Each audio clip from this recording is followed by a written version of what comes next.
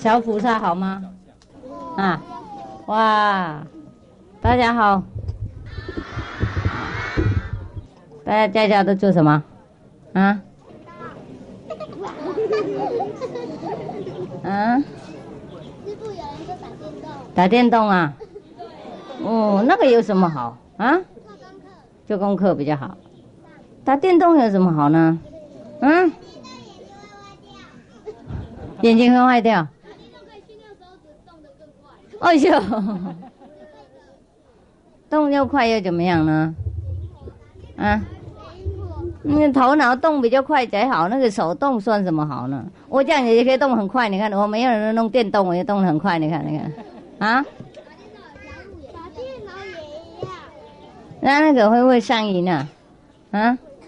打电动会不会上瘾呢？那就不好了。任何东西让我们那个被绑在那边就不好哦，啊？上瘾一样不好，像赌博一样，我想不怎么很好。小孩子不应该做那些事了啊！我认为啦。学校怎么样？还好。可以什么？在外面打毛球啊？那对吗？啊，那个还好，那个我也喜欢。你会不会打得很好？不怎么会啊！哎呀，太可惜，不然可以教我啦。我是最少陪我打啦。我这个高手没有找到对手，真的很无聊。还有谁打什么东西？啊？打坐？打坐当然了，是吗？打躲避球。打过去要打篮球。乒乓球。哦，你会？会啊。你会啊？那人那么小，那个乒乓球桌子那么高，可以吗？啊，就好。当然，当学生应该学很多啊。以前呢，师父当学生的时候哈，像你们那类了，我已经很喜欢读书。读书不是读学校的书而已啊，回家还有很多啊，那些很好看的我们可以看的书啊，懂不懂？啊，道德的经书啊，或是什么比较有人生的道理那种，就很好，很有意思啊，就不会就去做坏事了，不会太有空了，也不会头脑不会乱想。你们现在还小还好了，长大了一点就更要多研究书啊。世界的书有很多嘛，有没有？有一些是科学的书啊，有一些是医学的书啊，有一些是什么神学的那种书啊。那我们可以研究啊。故事书当然啦，那个不算。漫画书。有人带漫画书。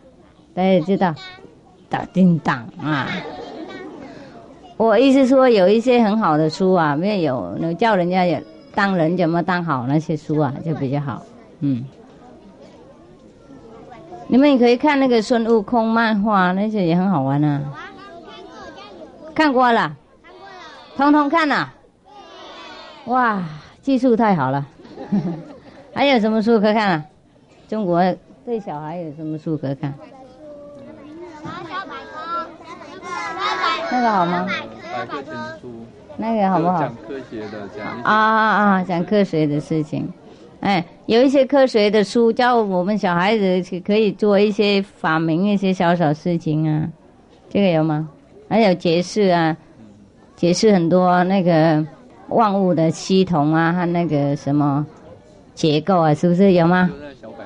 小百科啊，那就好，那就好，那些书可以看。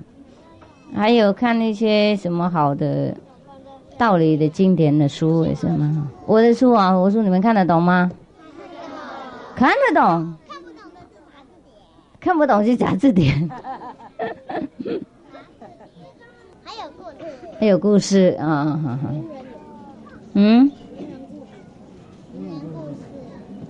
奇怪，孔子故事啊。你们知道为什么我们有那个12个动物吗？有没有？知道了？哦，赶快告诉我，为什么？对，为什么有那个？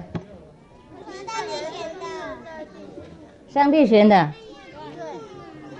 好，那你们知道了就算了。我现在没故事了。啊？我们从小的时候哈，我们小的时候啊，如果谁会做好人哈，就一定了，长大了就不会麻烦很多人。那个道德的基本啊，从小就要学了。如果你们有一些什么不懂的地方，就要先问父母，听懂吗？我认为你们父母是很好的，他们有修行，有道德，也有一些常理啊。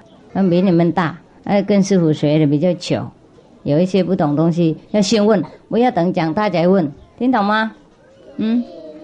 等长大就太慢了。有一些比较大的小孩来跟着师父学嘛，那个时候，哎呀，真的很累，教他们比较累。我们越南有一句话说，那个柱子啊，竹子嘛，他还是那个什么，当他还在是笋子的时候，我们要弯歪哪里都可以啊。等他长大变成那个竹子的那个树啊，比较高又有叶子啊，就没办法再训练他了。同样啊，师父小的时候都被父母训练得很严格啊。那个时候有时候我不喜欢啊，我说哎呀，小孩了嘛，那么严格干什么？不过现在我长大，感谢我父母，我做什么对的事情都是托我的父母的严格的教训。如果我做错什么事情啊，都是我自己本人不好的。你们现在虽然是很小啊，不过很快就长大了。我记得好像昨天一样，我跟你一样那个样子，很快就长变成这个样子，头发又白了几根了，很快很快。我们读书的时候比较多时间，比较有多的时间，然后你们应该要用功读书啊，去找好的书看，听懂吗？不然等一下长大没时间啊。现在你们问你们父母，他们有没有很多时间找书看？而且看的时候也没有专心吸收那里面的道理，比较忙这边忙那边啊，忙那个经济的问题，忙那个每天的烦恼，所以没办法看那么清楚。读书的时候，如果我们没专心的话，长大很难专心啊，了解吗？了解。真的了解吗？了解什么？我看你们坐在这边，一个人瞪在那边的眼睛，这个边瞪在那边的眼睛，要了解什么东西啊？这个不好的品质。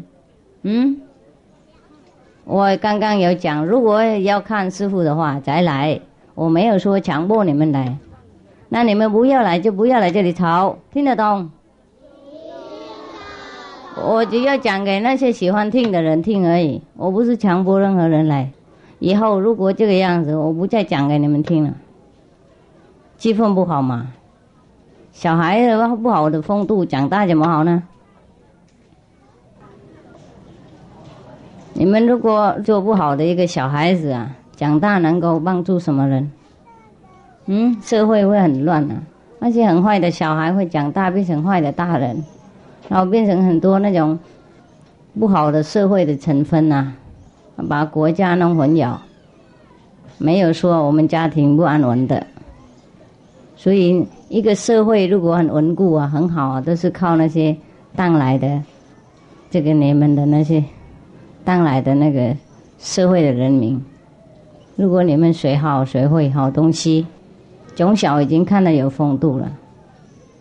你们记得那个什么孟子的母亲搬家吗？有没有？如果小孩子的不重要的话，他的母亲不会那么辛苦了，了解吗？了解。那现在你们有那么好的父母，好的情况，那要好好读书啊。如果有什么好的书啊，你们知道的话，你们就读；如果不知道，就问父母，然后他们去找给你们看，懂不懂？有空，有空的时间，也不用玩那么多，玩够了就好了，训练身体健康就好。我回去要看一些有意思的书，有道德的书。那个基本的道德应该从小要学，等长大来不及了，听懂？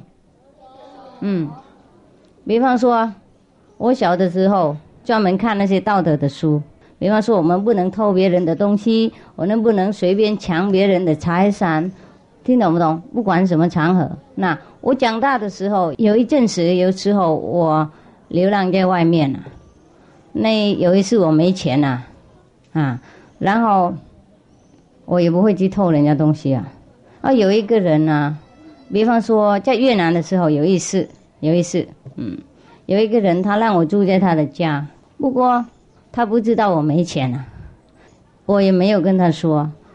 有一次我很饿没钱买东西家里的钱都没有送来，还没有送。我是那个时候战争比较断掉关系我就很危险他们那个吃饭的时候，然后剩下来饭或是还没吃都放在那个桌子上面了。哇，好漂亮的饭菜哎呀，好香好香我那个肚子饿好几天那他们不在家，我也不便在那边吃，也没有跟他们讲我的事情，听懂不懂？我自己要去想办法去找工作，或是去找别的方法这样子。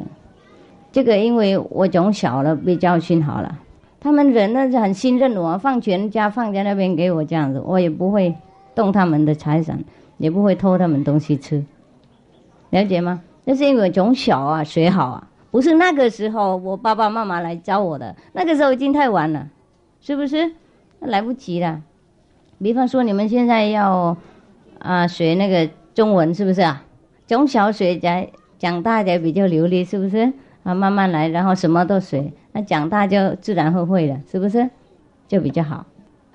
还有一次我住在巴黎的时候我那个时候又没钱当留学生嘛就没有那么多钱了，然后住在一个地方。不过那个时候那个不记得是什么情况我没有钱，也许没有拿到钱从那个银行寄过来，还没有或是怎么样然后我晚上我那个时候我因为一种原因就不能住在那个地方嘛，就去要搬家去住别的地方。那要搬家的话就要有钱不过我那个时候没有那么多钱，你知道那个巴黎很贵嘛，是不是？要住一个房子的话，哎呦，跟台北比台北贵多了，是不是这样子那个台北或是我们在这边花的钱不会比那个西方欧美那种地方那么贵啦。所以你们可以想象，我一个留学生在那边马上要逼着搬家的话，那个情况多困难然后我晚上去找工作啦，我很想去找一个工作然后有一些工作是可以给你地方住懂不懂？然后你就继续上学晚上上学，白天工作是没关系好，那我就去找工作，还没有找到。晚上我回来，经过一个公园然后有几个人，那个男人他们认为我就是那种街上的小姐嘛，就跑来拿一把钱给我就问我，叫我跟他回他的家去。你们了解这种情况吗？我当然说 no， 懂不懂？然后那个人还在旁边多拿多一点钱本来是400，本来$200，后来都拿$400。我说要说 no， 他又拿$600拿出来我说你再讲一句，我找警察找警察来处理你他就怕了，他就知道我真的决定我不是那种女人，他就跑掉了。在巴黎的时候$600是很多钱大概十年前10年前这很多钱，了解吗？为什么师父不会为了钱就忘记自己的名誉呢？或是忘记自己的那个家族的那个道德呢？因为我从小都学那些好的书养成习惯，对，不论任何情况都不会背的财产或是名誉拉下来。因为我从小就喜欢那种道德，从小就读庄子、老子、佛经，还是那些道德的书。即使里面那个中国的书上比较少说，上比较那些什么封神榜啊，或是什么封建春秋三国志，还有东楚列国，还有什么万花楼那种敌经啊、程咬金那些有没有知道啊？其实那些少说的故事里面还含义很多道德，所以你们看了里面那种故事，好的人终于会好，是不是？得到什么灾难忽然间也会有贵人来保护他，或是帮助他。那个坏的人早晚要被发现，然后被处罚，是不是这样子那种道德经过那些故事教训我们，让我们的那个道德的精神稳固。因为我们如果里面有那种基本的道德的了解的话，不管什么情况我们都不会动摇。如果我们不了解的话，不用等到情况逼我们本来就倒了，我们就去找办法或去想办法，那个伤害别人，或是想苗计让我们荣升那个肥家这样子，懂不懂？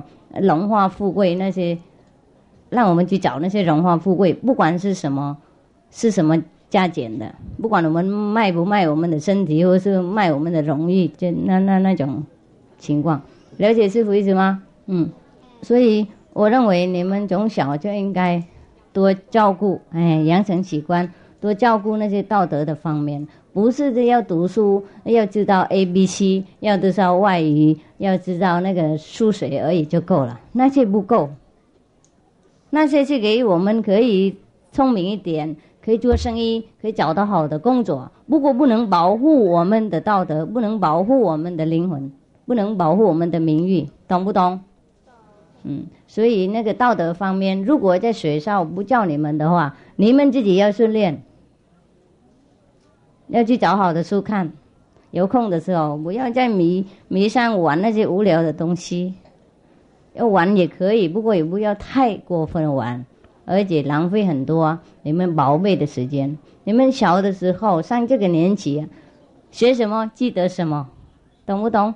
看到什么就吸收什么，所以你们吸收什么是很重要的。不要去找那些坏的书看，不要找那些太多暴力的电影看。就看电影的时候，看书的时候也要选好的，让我们吸收好的精神，然后我们长养我们有道德的那种精神，从小养成习惯排斥那些对我们不好的书、不好的电影，不等父母禁止我们在那里哇哇叫才好，我们自己要负责任。即使你们说你们很小，不过你们也是人是吗？是有2个眼睛、1个鼻子、2个耳朵，跟我一模一样所以师父小的时候会找那种书看，那你们现在也可以慢慢来，已经开始整理我们的当来，开始准备我们的那种当来的生活，是不是？那等长大我们也没有空没时间了。长大要交男女朋友，然后又烦恼那些爱情的事情。如果交到好的男女朋友，又在结婚，又在烦恼那些家庭的责任，然后又去工作，又在烦恼那些赚钱的事情，那什么时候训练自己呢？是不是？现在可以，现在你们没责任，父母都照顾好，衣服也是买给你们穿的，饭也弄到门到口给你们吃，是不是？什么都不用你们操心。那种现在你们要开始整理自己的当来的道德，让它很稳固，然后我们长大一定会做一个好的公民，一个好的那个小孩，或是好的丈夫太太，对什么都好的。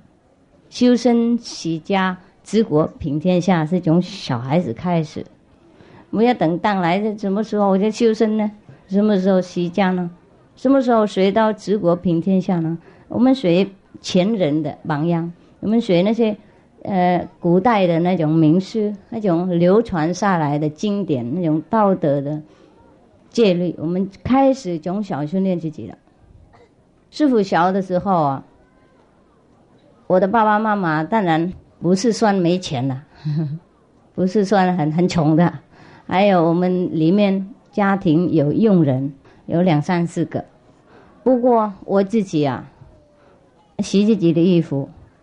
当我在国小的时候，小学、国小、国中当然一样。从小学我已经自己洗自己衣服，然后自己烫了，因为我认为佣人做不够好，而且我要每天换，所以他们也不耐烦，不每天洗我的衣服。那我自己洗，每天穿很干净、很整齐，自己烫的衣服。我那个时候住在乡下啦，那个烫的衣服还是用那个木头烫，你们知道吗？然后放在一个铁瓶里面啊，哇，我一个人自己弄的，这个很辛苦，不是像你们现在安在那个店里面，然后转那个钮，然后要烫什么都很舒服。没有，我那个时候要烫的话，那像一个皈依的仪式一样，很慢，将近1个小时这样，就把那个炭啊弄红起来，然后就放进去，等它刚好再烫衣服。如果太大滑的话，都会烫香，烫黑；如果太凉的话，都不行。所以我每天穿了整整齐齐、干净的衣服，我一个人处理的，你们能不能想象？那个时候6、7、8、9岁啦，到10岁是最多，是那个小学的时候，到10岁就应该毕业了。我在那个段时间呢，我这样们照顾。不过不是忙这个样子，然后没读书啊，每个月都第1名。如果第3名，我爸爸都骂死了，第2名是他还可以容谅我，还可以原谅。第3名的话他那个脸已经变阎罗王了，那种猫公在那里判我，为什么第3名？我说爸爸，我在我的那个班里面都50个学生啊，为什么每一次都要我第1名呢？他说你是我的女儿。他认为当他的女儿是有什么了不得的。好，这是我的爸爸，他比较有那种骄傲的精神呢。他认为他的小孩子应该 No.1， 知道吗？最好的呢。我不认为了，我认为大家都一样，为什么应该每一次都我第1名呢？那50个人呢，每一个月第1名是不是简单的事情？而且我不喜欢读书，我不喜欢读那种学校的书啦。我每一次那看完我就收起来了，回家都不读书，喜欢看那个劳状啊那些东西，而且那封神榜那类啊，三国志那些，所以我爸爸认为因为我看那些书太多，我就变第3名，他不高兴。不过第3名很小啦，1、2次而已，知道他很严格其实没关系，还熬得下去了。所以师父不是因为读书很好啊，让我回去什么东西都丢。我妈妈还要我洗碗啊！你们有没有被洗碗？也有，那太好了，要高兴。不然你以后嫁出去不能洗碗了，那这是很丢脸的事情。那个男孩子有没有连洗碗？那太好了，太好。那这样以后你太太不会看不起你啊？他不会找借口骂你，或者跟你吵架啊？从小训练就好。我小的时候最不喜欢洗碗，不过我的妈妈拼命叫我洗碗的，我最不喜欢的叫我做，没关系，我还是很孝顺的做，妈妈叫不能不做。还有另外我还帮忙妈妈做很多一些家里的事情啊。然后师父不是叫你们做一些事情我自己本人没有做的，懂不懂？所以我告诉你们这些事情，让你们知道我们本来是同行的啦，听懂不懂？我教你们做什么，我小的时候有做過的。还有我们那边有一个井嘛，我们自己挖一个井啊，然后我们自己用水，然后每一次啊没有佣人，我自己替妈妈那个提水啊，把它弄得好满好几个地方这样子。他不是叫我做，我自己做的。这个我喜欢做，喜欢帮忙。就是洗碗我比较不喜欢洗碗好冷啊，要油油的我们乡下的都用木炭啊，那个煮饭啊，我妈妈说这个味道比较好，对我来讲比较脏啊，弄这样的身体油，然后洗那个锅子，哇，人的手都黑掉了。我爱干净爱漂亮啊，从小已经爱漂亮啊，所以师父比较干净漂亮，所以每次那个月底啊，我那个校长啊都把我拉上来，在那个旗下面，我们有那个升旗啊，升旗台，对，升旗台。月底或是月初了，我忘了。那个我们的升旗啊，唱那个国歌啊，国歌哦，就把我拉上来说，你们看，这个就是我，就是我们最好的榜样的学生。哇，我害羞时，我本人是爱漂亮而已，爱喜欢爱干净，比较喜欢整齐，自己做自己的规矩，不是为了要别人看。我真的太害羞，所以小的时候比较没有那么多朋友。我读书完了以后就马上回去。在学校完了以后，我就马上回去。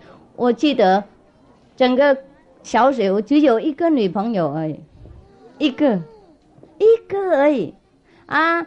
跟她跑到她的家看她善事。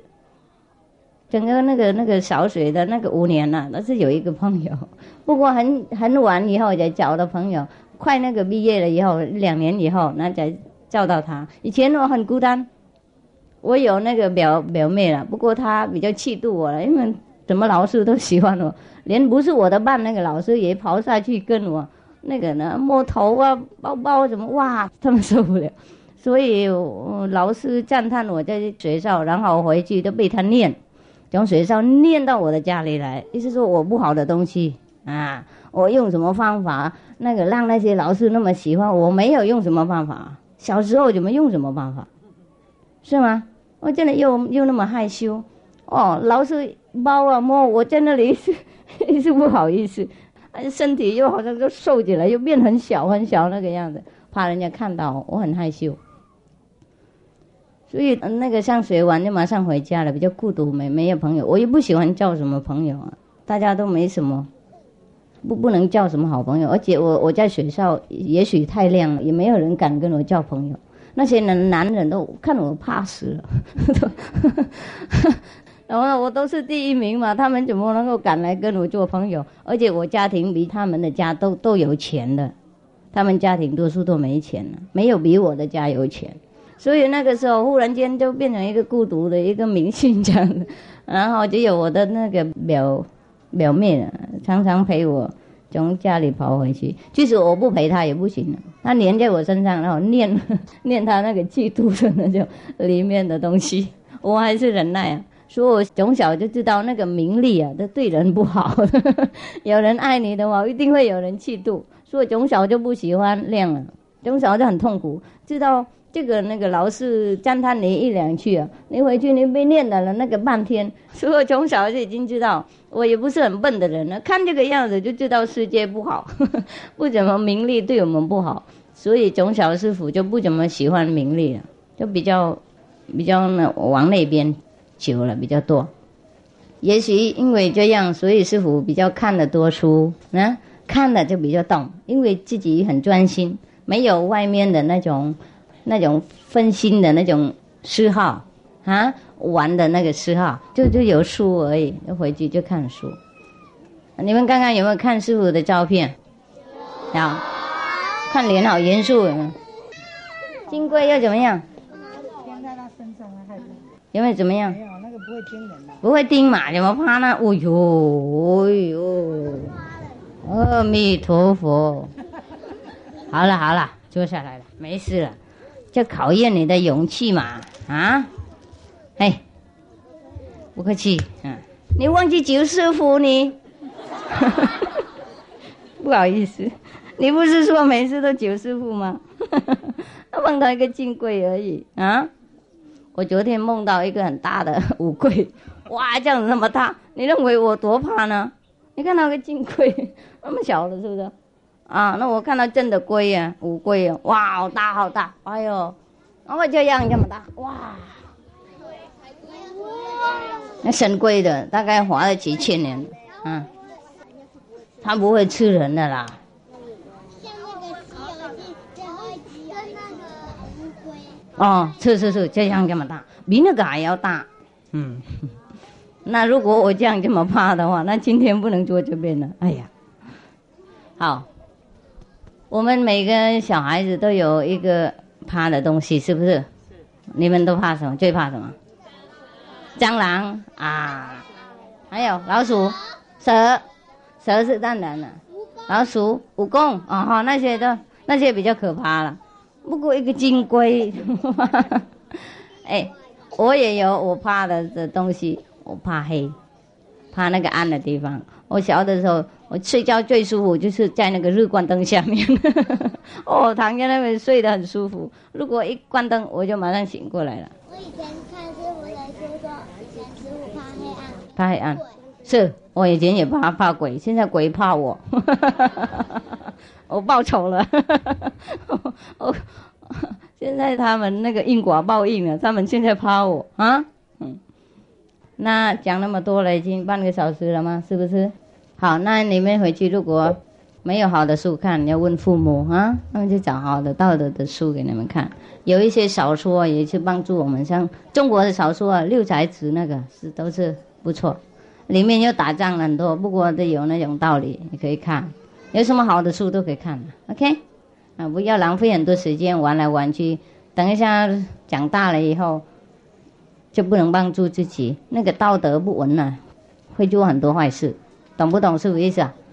哎，不知道应该什么让的，什么时候是应该让人，应该什么时候应该那个什么自己应该退步呀，让别人。好，那个果冻的时间，谢谢大家关心。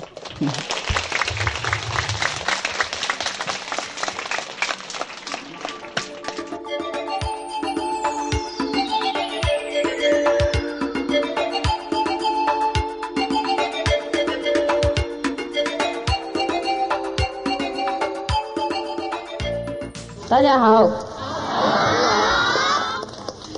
有什么不好吗？不可以啊。你们知道为什么有一些人啊，他一看到什么人，他就马上知道我们里面想什么？你们知道为什么吗？不知道啊。心连心啊。啊，你跟他还没有认识，怎么心连心呢？我们想什么啊？不是能够瞒着那个任何人的。有一些人我们可以瞒着他，有一些人我们不能。所以我们要小心，我们要想什么，懂不懂？多数的那个我们的里面的思想啊，会写在我们修行的人啊，人家看着说，哇，你那个脸好亮，是不是？或是你那个脸好善良啊，多数都写在眼睛那里。所以我们看人家眼睛的时候，我们应该看那个人他里面有没有好修行啊，有道德，不然的话，他里面那坏的品质啊，都会传到我们自己来。所以大家在社会上呢，传来传去，你看，所以差不多每个人都差不多一样。你们懂吗？啊，然后我们就抱怨说，哎呀，这个世界好坏啊，没有找到一个好人。事实上，大家都互相燃来燃去，怎么找到好？好也不多少好，是不是？所以我们修行呢是很重要，因为我们修行的时候，我们常常练成一种习惯呐，那我们每一次都想的好事情，啊，我们有戒律嘛，是不是有规矩？然后打坐的时候，我们都想佛啊，想上帝啊，就变成一种习惯了。我们想佛想上帝的时候，当然我们跟佛上帝沟通，然后我们脸当然会亮出来，像佛菩萨一样。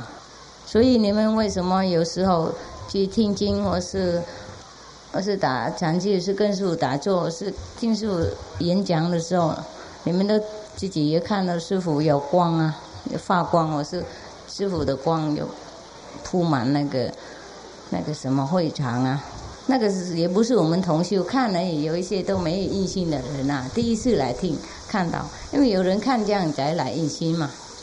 昨天还有人告诉我啊，我问他你们为什么来印心嘛？他说啊，因为来的时候看到师父有光啊，然后我认为我眼睛有问题啊，一直在擦了越擦越亮，也没有用啊。后来他就量在别人旁边，他说出家人坐在师父旁边那么多，也没有这样啊。那一定不是眼睛有问题。然后他问隔壁，嘿，你有没有看那个法师发光？他说没有，他就知道他不是啊。然后他问看看有没有别人怎么样的问题嘛，他就量一量，就比较就知道不是幻想啊。为什么师父有光呢？别人没光，或是你们没有光？我们也是一样，有鼻子、眼睛、耳朵，就是因为师父都想那个高雅的理想啊，跟上帝、佛菩萨有沟通，占他们的光啊。好久以前有一位名师，大概500年以前有一位名师，他叫嘎比尔，这故事好像有讲过。嘎比尔他有一次他不在，他去送一个朋友刚死掉，送葬，是不是这样讲？送葬啊，然后只有他太太在家。有一个人从很远方来，要跟他拜师，要跟他求道。太太说他不见了，你等一下啦，也许他回来。不过那个人很急呀，又不想在那边等那么久，所以他说隔壁在哪里，我一定会去找他。师父在哪里？然后他的太太说他现在去送葬了，他在某某地方的那个坟墓的地方，你要的话去找他。然后那个人说我从来没有认识他，我怎么知道他就是嘎比尔？懂不懂？而且那个地方都不能要乱问了，人家在那里弄那个仪式啊，也许念经拜佛什么啊，不敢去随便问。这他太太就说啊，没关系啊，你看什么人在他的头上有一光圈啊，全身又有光，就是这嘎比尔啦，就是师父啦。太太不过他们也不是，他们本来就结婚嘛，然后后来成佛也是这样子继续住下去嘛。好，然后那个人就去找啊，奇怪，看到那个在坟墓那边埋葬啊，或是扛的那个棺材的人都发光啊，每个人都头上都有光啊，找不到人啊，全身也有发光一点啊，大概差不多。他就搞不清楚，再冲回来问他太太，每个人都发光，我怎么找到呢？你就是不是说只有他一个人发光吗？啊，太太知道了，他的太太也是成道嘛，说好，没关系，你等着，等他们埋葬完了以后，然后就大家回家了，那个时候你就看到只有嘎比发光而已。好，那当然他等到埋葬完以后，仪式就完了，大家诵经念佛怎么样了？好了。土都送下去了，就回来。果然如是，只有一个人发光，他就知道那个嘎比啦，在那边拜师啊，然后跟着他去到他去的地方啊，学习一回了。后来时间过了，那嘎比做好他的事情呢，他就再回家了，再回他的家。然后回家，他那个新的学生就问了太太，奇怪，你知道为什么刚刚那个时候还没有埋葬的，大家都发光，回来了以后就只有师父发光呢？然后你怎么知道回来他只有他一个人会发光，别人没有呢？你怎么那么贤明呢？那么什么？那么明白呢？那么仙断如神呢？仙智如神。他说那很简单嘛，埋葬人的时候啊，大家都会醒悟了，会醒过来，会知道世界无常啊。等了一会儿，我们也在那个什么一个棺材里面而已。早晚我们会在那个2尺块地那里面而已，不多少财产啊，丈夫啊、太太啊、名誉啊，什么都没用啊，荣华富贵啊，什么都没用。所以那个时候大家都信得很专注了。祈求上帝，想到那个无常啊，想到那个道啊，想到佛菩萨上帝，所以大家当然理想很高雅嘛，没有留恋那个世界啊，没有名利心啊，没有什么嗔恨的，所以当然很高雅，那人会发光啊。不过回来的时候见不到棺材啦，见不到尸体啦，然后回去路漂亮啦，有看到漂亮的女人啊，好看的男人啊，然后有花啊，有果啊，然后有人走来走去啊，有很多生活的那种境界，所以大家当然会忘记上帝了，忘记生活无常了，就那个思想会沉在那个什么成见的那种想法和那个生活里面了，懂不懂？就不一样了，境界掉下来了。我们说境界掉下来，所以当然没有发光。嘎比尔他因为成道的人，他时时都在道里面，他时时不会留恋世界，他时时很明了，所以他时时都会保持那个光。所以我叫你再走回来就找到了。他那个学生很佩服，果然高明，果然高明啊！是什么先生就生出来一样的太太，不是生出来，意思说配怎么样的太太哈。好，这故事不是给我们好玩呢，真正的要提醒我们呐，我们思想很重要，我们里面呐很重要。所以为什么我们要在人间修行呢？因为在人间我们有装那个头脑啊，我们可以想，懂不懂？可以选择我们要想什么，要做什么，要讲什么。所以身口意要修，这样因为如果我们不修行这个身口意，不整理我们的头脑，等一下我们要做什么好事，它会阻挡。比方说你们看，我们讲一些普通的事情而已，小孩子也是这样，叫读书的时候从几点到几点，回家要多补习啊，读书在那里睡觉，有没有啊？他头脑装死了，不过等那叫去玩的时候啊，就醒过来了，没问题，玩到什么时候都无所谓。也不是他们故意这样睡觉不努力读书，就是我们头脑这个样子，从小他也是这个样子。要做好的，要做责任的，要做我们该做的事情，他就很难了，他不配合。不过要玩了，要做坏事，要做调皮的事情，他是第一名了。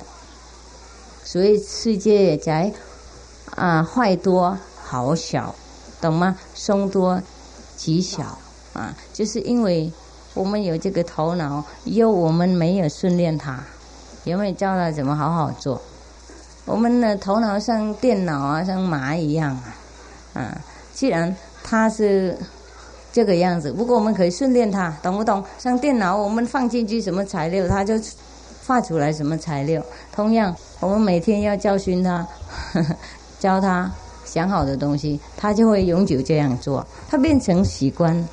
我们教他怎么做，他就怎么做。不过这个也要训练好，不然的话，我们从小都习惯懈怠或是生生世世习惯想那个坏的、否定的东西，然后现在要改叫他想好了、做好了，很难。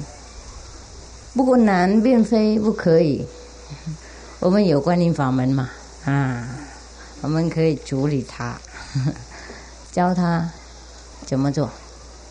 如果他有时候他不合作也没关系，我们还继续修行，继续练我们那个功夫。等过一会儿他会佩服了，以后即使他不佩服也不行，他最糟糕就可以装死而已他不能阻挡我们了，懂不懂？所以像刚刚你们听同说的是，师父做什么事都不是为了个人的，就是为什么呢？因为我就不理他了，听懂吗？我就听那个里面的佛菩萨和智慧，所以做事不会不公平。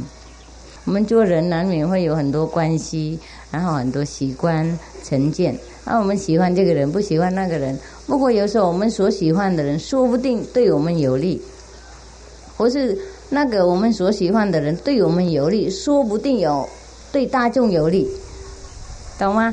比方说师父一个人是无所谓的，我可以选什么人都没关系，我跟谁做朋友无所谓，我喜欢谁都无所谓，不管他怎么坏，就影响我一个人而已，我就比较累而已。不过如果做大众的事情，我不能考虑到我自己的心情和我自己的喜欢不喜欢的那种口味了，是吗？就是做事像吃饭睡觉一样，有时候要吃东西，为了要保护这个身体而已。还有如果我不吃的话，那很多人跟着不吃，一定有人学那种无聊的法门，也许为了减肥也许为了要省钱，也许为了要省麻烦，也许为了要说师父做什么我们就跟着做什么，也许为了让人家知道我们了不起，什么都不对，都不好。那我们正常的人慢慢修行没关系，也不应该不吃。不过这个样子，如果师父做一个这样榜样因为师父有影响比较不小嘛，然后我这样子不吃，大家都有一些无名的还没有修行怎么好，不能控制自己身体，然后就跟着不吃的话，死掉的话，那家人怪我，是吗？我本来还要修行5年，他就用这种方法逃走，然后又应该我负责任，也很累啊，是不是？我不那么笨啊，亏本了，亏本。所有钱比较中道就好了哈，普通了就好了。不过万一有一天我不吃的话，比方说我继续不吃，我不想再吃，为了某些原因，你们也不要跟着跑，好不好？有一些东西师父可以做，你们不用做，也不该做。那个人修行不一样，我们等级又不一样，我们责任又不一样，我们缘分都不一样，也不应该这样盲目相信师父。师父教你们怎么做，对你们利益，我已经交代啊。如果没有什么对你们不利，那你们也不用做嘛，是不是？台湾菜那么多，那么便宜，不吃也可惜啊。你们替我吃一点呢，我已经没有口味了，大家又不吃的话，那个菜市场一定会，然后又被政府怪我，是吗？但是你们修行没关系，慢慢吃，还是照样一起这样子做。我要再讲另外一个故事了。你们知道那个 Ramakrishna 那位名师哈，我常讲了哈，他比较有多故事了。因为他比较有多徒弟，要有出国的徒弟就比较轰动啊。那个 Vivekananda 他那个徒弟是比较轰动啊，比较出名。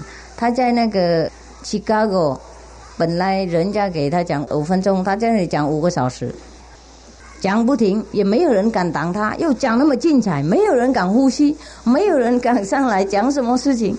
本来他轮流嘛，他们在那里好久以前了，有一个开会嘛，任何的宗教的团体的领导人或是代表人员都可以来那边讲他所了解的事情，讲他宗教的那个好处的方面，他们叫这综合的宗教的法会。好，然后每一个人上来可以讲5分钟，交友这样而已啦，也不能5分钟讲什么。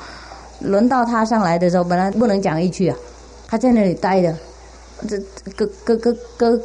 各位同道啊，然后就停着，就讲不到什么东西，而且他也不会讲英文那么好，那个时候他英文还不流利，他在那里就愣着10分钟过去，我是大概几分钟，大家都在那里不晓得他怎么做，结果他在那边眼睛闭起来，九师傅帮忙。一求的话，哇，他冲了，从印度冲过来，blah blah blah blah blah blah blah blah blah blah， 讲50个小时，没人敢挡他，通通那天的演讲的时间都是被他偷光了。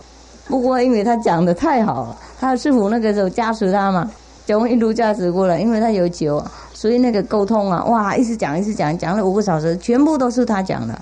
啊，大家都好喜欢听，又英文那么流利，忽然间到什么都好，大家在那里听的，没有人敢离开，没有人想离开。他讲得很好，他口才非常好，我有看到他一些书啊，是蛮好的。我没有说完美啦，我说非常好 ，OK， 好，不过没关系，他的就是算最好的了啊，这是人家的事情，我就顺便讲这些故事而已。为什么讲那个啊？名师啊？啊，对，讲他故事，就是他还没出国以前呐，他刚刚来跟他师父学不久以前呐，因为他的师父那个人是专门入定的，有时候入定几个月、几个礼拜、几天，有时候6个月都不动啊，他每天都享受他那种涅槃啊，所以他不出去度人啊。他也没有元气可以出去了。我跟你讲，入定是很累的事情啊，不是那么简单，也不是累像那种我们很疲劳的累，你就软巴巴的不能动啊，要做什么事都很用力。为什么？因为你的灵体不在身上，就跟那个身体就沟通一个那个引带而已，懂不懂？你从上面要教这个身体怎么做，如果你还没有习惯教他怎么动的话，你从那么远的地方打电话回来，他不听啊。很多人有这种情况，你们有时候也知道哈。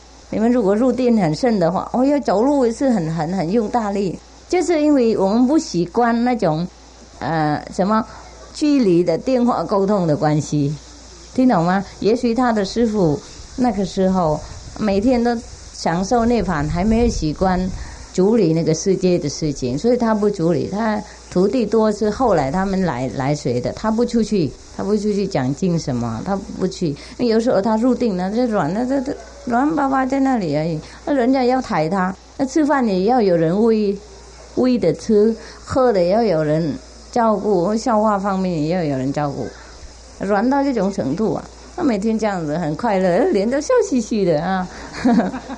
如果偶尔出来了，就讲很好的那个道理，大家很喜欢，所以很佩服他。他本来没有学问啊，不过他讲什么都很流利、很漂亮、很好的。入定了以后都讲得很好啊，他就不去了。那个 Vivekananda 本来是一位大学毕业的，非常有才华，非常有口才，经典都很流通。所以他听到大家都来拜那个无学问的那个老人呢，住在一个肮脏的寺庙小小的地方啊，他就不服，他本来要来骂他，结果骂不了，就后来就皈依他，变成他的徒弟。不过因为他有太多知识了，太多那种学问的成见，所以他比较慢啊，没办法入定什么。就他的师父给他印心的时候，当然他有体验了。不过后来他想享受他师父那种好的境界，那种入定的软巴巴双在那里脸笑笑，那个整天的醉那种了，他没办法，所以他很痛苦啊。他尽量怎么做都不行啊。后来他就想住家了，为了要修行，而且住家了以后还修不好，还不怎么样跟他的师父一样那种境界，所以他有一次了来拜托他的师父说：“师父，我整个辈子什么都不要了，徒弟不要，什么世界都不要，任何都不要，我只要你意思说布施给我，你那个三昧大定就好了，我就满足了。我怎么样用功都没有办法，我只要尝试平常你那个定啊，因为大家都看他嘛，大家都知道他是最好的，一次入定这样整天，所以他就喜欢那个境界。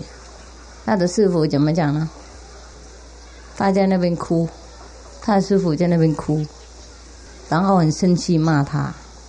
他们在里面写说，那位师父从来不会生气骂人过这个样子的，他即使骂的话也不会那么生气的。这是第一次他那么生气骂，又哭又骂又生气骂他说：“我认为啊，你是一棵很伟大的菩提树，给大家在下面乘凉。想不到你也是一个小小的、自私的、无聊的、无名的，怎么样了？意思说不好东西了，不怎么好的东西。”他说我们修行的人啊，应该成道了也是为了别人牺牲，就是牺牲自己的那个等级啊，那个涅槃啊，为了救人还是要做，不能有那种自私的那种想法，听懂不懂？要享受一个人，为了一个人什么都不管，众生也不管，这样子。比方说我们修行的时候，那没人来跟我们学，那个自然是这样子，是没关系。我们不能发愿为了要自己一个人修行，什么人都不管那种，那一定以后会不好。一定我们等级，即使我们怎么想要，也不会那么提高。他的师父是自然而来的，他自然修行就变成这个样子。他不是为了什么众生都不要，什么人都不要，都为了要那个入定的境界而已。他既然已经承担那个入定的境界里面去，他的身体没办法忍受那个外面的红尘的压力，所以他不能去度众生。那他呢，靠那个大的徒弟啊，等一下出去度人了，结果他的徒弟这个样子嘛，所以他哭啊，他在那边哭。后来他这个徒弟就了解了，就不会再要求那个，放下了，不过并非完全忘记的。所以后来他离开他的师父一阵子5年呐，跑全部那个印度啊，为了找也许跟别的名士谈啊，是找他自己的那个他要求的那个那个三昧啊。有一次是这样，5年多，后来他还是要得到了，不过那个他以前还是要出去度一些人啊，做一些事情啊，有一点功德，他也知道，他知道，不过知道一点点而已，他不是像他师父一样那么深，他就知道他从哪里来，为什么跟他的师父在一起，为什么要来印度，他知道他的目的来印度是干什么的，好，他就开始做，他帮助他的国家，就是这样。所以有的时候我们出家人或是在家人啊，有那种自私的念头啊，师父也会不高兴。即使师父高兴，或是师父不理你、不骂你，或是不整理你的话，你这个修行的过程也会有障碍，自己等级会掉下来。我们中国也有那个差不多一样的故事，有没有？有2位师徒啊，走路的时候，那个徒弟会在后面就想，哎，我那个师父的修行那个路比较窄呀，他就要度自己而已，最多成阿罗汉那算什么？我喜欢修大成，我喜欢为了大众，我喜欢成道了以后，我一定为了大众那个服务啊，就像他一样啊，一天到晚一个人，然后走这样子条路好窄，我不喜欢，想那个念头而已。他的师父就叫他啊，往过来叫他来，衣服行李啊，水瓶拿给我，我提，你走前面，还有拿雨伞撑给他，那徒弟很惊讶说，哦，师父你为什么这样子呢？我怎么值得让你那么伺候啊？这行李本来是我带的啊，水也是我带的啊，伞是我撑给你，你怎么会这样？那做颠倒的事情。他师父就说，你刚刚想得很大方嘛，你不是说我的比较心很窄嘛，我修行的路不很好啊，你也想以后成道了就可普度众生啊，为了大众牺牲自己的内涵，我当然佩服你，那位佛当来佛，我就要伺候你啊。好，那这样徒弟就安稳这样走了。过了一会儿啊，他怎么样了？碰到什么东西？他又想了啊，他就想到那些众生无明啊，跟谁吵架以前啊，跟某些兄弟不好啊，然后众生这么无明，这么凶恶啊，杀多少佛了，杀多少耶稣基督了，他杀多少神啊，那个伤害多少修行的人啊，然后修行的百千万劫怎么才成佛啊？听说那些很痛苦的很累，他说哎呀，事实上成佛真的很难啊，很累啊，那不要了，我还是安分一个人啊，修行的过日就好了，一个人就好了，不要发愿那么大了啊。然后他师父说过来，行李背，水瓶带，伞撑的给我。然后那个徒弟说，你这个人怎么，师父怎么变来变去这个样子？你刚刚不是说要撑伞给我，要带有行李，怎么现在要叫我再走到后面啦？然后你就前面要撑伞给你。他说刚刚你想得很窄嘛，你就自己要顾自己啦，不想成佛啦，你现在心很窄了，等级很低了，当然不值得走我前面啦，那当我徒弟就好了，在后面撑伞给他。所以我们那个里面那个思想是很重要，是吗？我们想高雅的思想的时候，宇宙都佩服我们，都宠坏我们，都伺候我们，都等着我们那个光临他的地方，或是给他伺候我们。如果我们的等级啊，我们的思想啊比较不高雅、不光荣啊，不像佛菩萨那么大方的话，那我们就变普通的众生。所以一些唯心造是这样。我们修行啊，为什么每天师父叫你们打坐想佛想上帝呢？就是因为那个时候我们才是最伟大的。我们不管我们想什么都还不够好。比方说我们说啊，我想以后我要度众生，我想以后我要成佛，我想以后我要生世那个什么卖骨卖肉布施十方三世佛众生怎么样，都是也是一种想法而已，还不怎么很好。即使这样子，他已经很好了，可以让鬼神都惊吓，然后佛菩萨都佩服了。不过我们打坐的时候，我们连那个也不想啊，我们都想佛菩萨，我们都想上帝，我们就念佛嘛，我们念我们最高的那个里面的佛，那个他是万物之母嘛，万物之主啊，他什么都知道了。我们跟他同一体的话，那世界和平啊，我们不应该动手嘛，是不是？我们不应该要在那里想的话，表示说我们跟佛菩萨还隔开，跟上帝还是两样啊。我们只要想啊，我想要变成跟上帝同一体，我想要成佛，我想要做这个做那个，是不是？我们还想那么热闹。如果我们不想，懂不懂？比如说我们全身口意就跟那个造化同一体了，那个时候造化他照样他自己计划做嘛，听懂不懂？世界本无事的啊，那个时候才是真正的世界本无事。我们没有做，不过我们做很多，我们为无为的，因为世界没有我们，他也照样这样做。有我们才更麻烦。是啊，没有我们的话，没人打仗啊，是不是？没人抢隔壁的太太丈夫，没有人偷人家的财产，上帝又更好处理啊。因为有我们头脑太复杂了，我们今天要做这个，明天要做那个，让他来不及挡啊。他为了挡我们，才不能处理世界，才那么累。如果我们完全的不阻挡他，让他做他的工作很顺利，这世界自然会和平了。了解吗？所以你们看那个圣经里面有那个挪亚的故事，有没有？有一次上帝生气，有没有？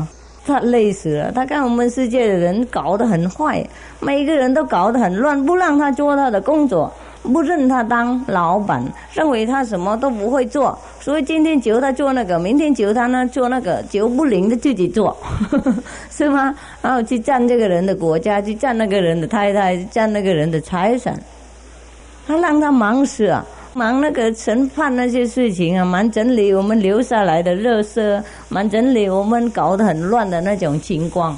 所以他有一天累了，他就要把整个世界毁灭掉，连上帝也会弄错。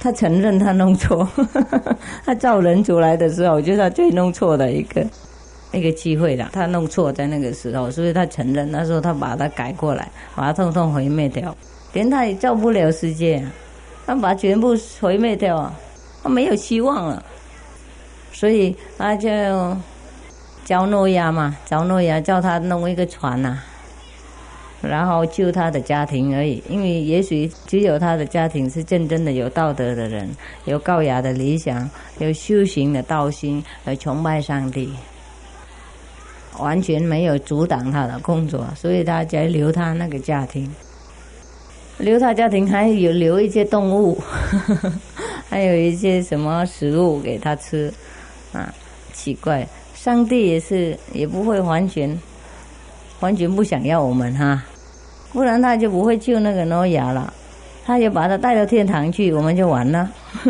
今天就没有生子生孙那么多，为了那个挪亚的家庭啊，以后我们世界才存在，才变成那么多人到现在。你们能不能想象，如果那天上帝他不留挪亚呢？我们今天怎么样？省麻烦。省麻烦啊！最少我省麻烦，是不是？所以我还怪他那个决定啊，我还没有跟他算账。我认为他功课学不好，你呢？已经有叫不好意思了，就应该知道了，是不是？那还继续叫别人干什么？其实那个诺亚那个家庭那个时候很好，不过他的子孙说不定好啊，是不是？怎么能够控制呢？还有加持，他还说你以后啊，那个什么子孙铺满天地啊，然后发达，那么当所有国家的那种领导人员啊，我会加持你，你就会生子生孙发财，怎么样？你认为我怎么不怪他呢？我是很直的人，该怪我就怪，我不管他是谁。叫出来，然后消灭掉，然后再叫，是不是无聊的事情？如果弄错第一次还可以弄错第二次而且第一次弄错还可以原谅他，因为他不懂人心，没有学会。那第二次如果叫人主来的话，那应该叫清楚啊，是不是？第二次知道不好，那第二次一定要教育好才行。叫不好又怪我们，奇怪。现在又恐吓下雨，又赶我们走，因为我刚刚怪他。那然后叫我们应该怎么样？崇拜他，应该感激他，是不是？比方说一位老师在学校里面那本来那个教里面的学生有一种方式不好，是不是？那下一次应该知道怎么教更好的。要每一次都弄错的话，那还会当老师吗？如果不好就要改，是不是？改方法就不改嘛。所以我等一下时间到了，我会上去问他。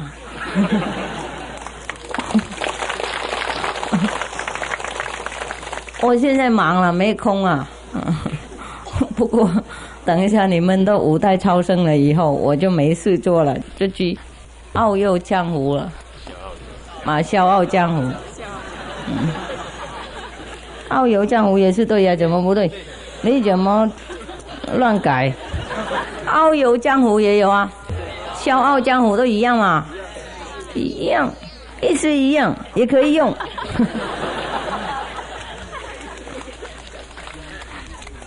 本来人家就遨游四海啦，然后笑傲江湖啦，我两个把它合在一起变成遨游江湖嘛，算什么呢？我不懂啊。是啊，笑不完你们弄错的事，你们还怪我一个外国人中国人讲话也讲不对，何况我呢？我有借口嘛，是不是？好，大家慢慢走就好了，因为怕下雨了。上帝他已经不想我继续骂他，那我们也让一下我们也不能太得理不饶人啊，是不是？什么？且饶人，可以原谅别人就原谅别人。可以原谅的时候就原谅，是不是？可以原谅别人的时候就原谅一点。是。然后我们原谅人，上帝会原谅我们，是不是？那我原谅他，谁原谅我？条件交换。交换啊！我跟他交换了，我一定都五代超生啊！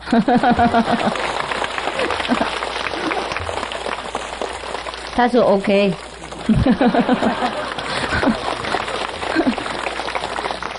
没有别的条件了，开玩笑啊，不要生气啊，好，大家晚安，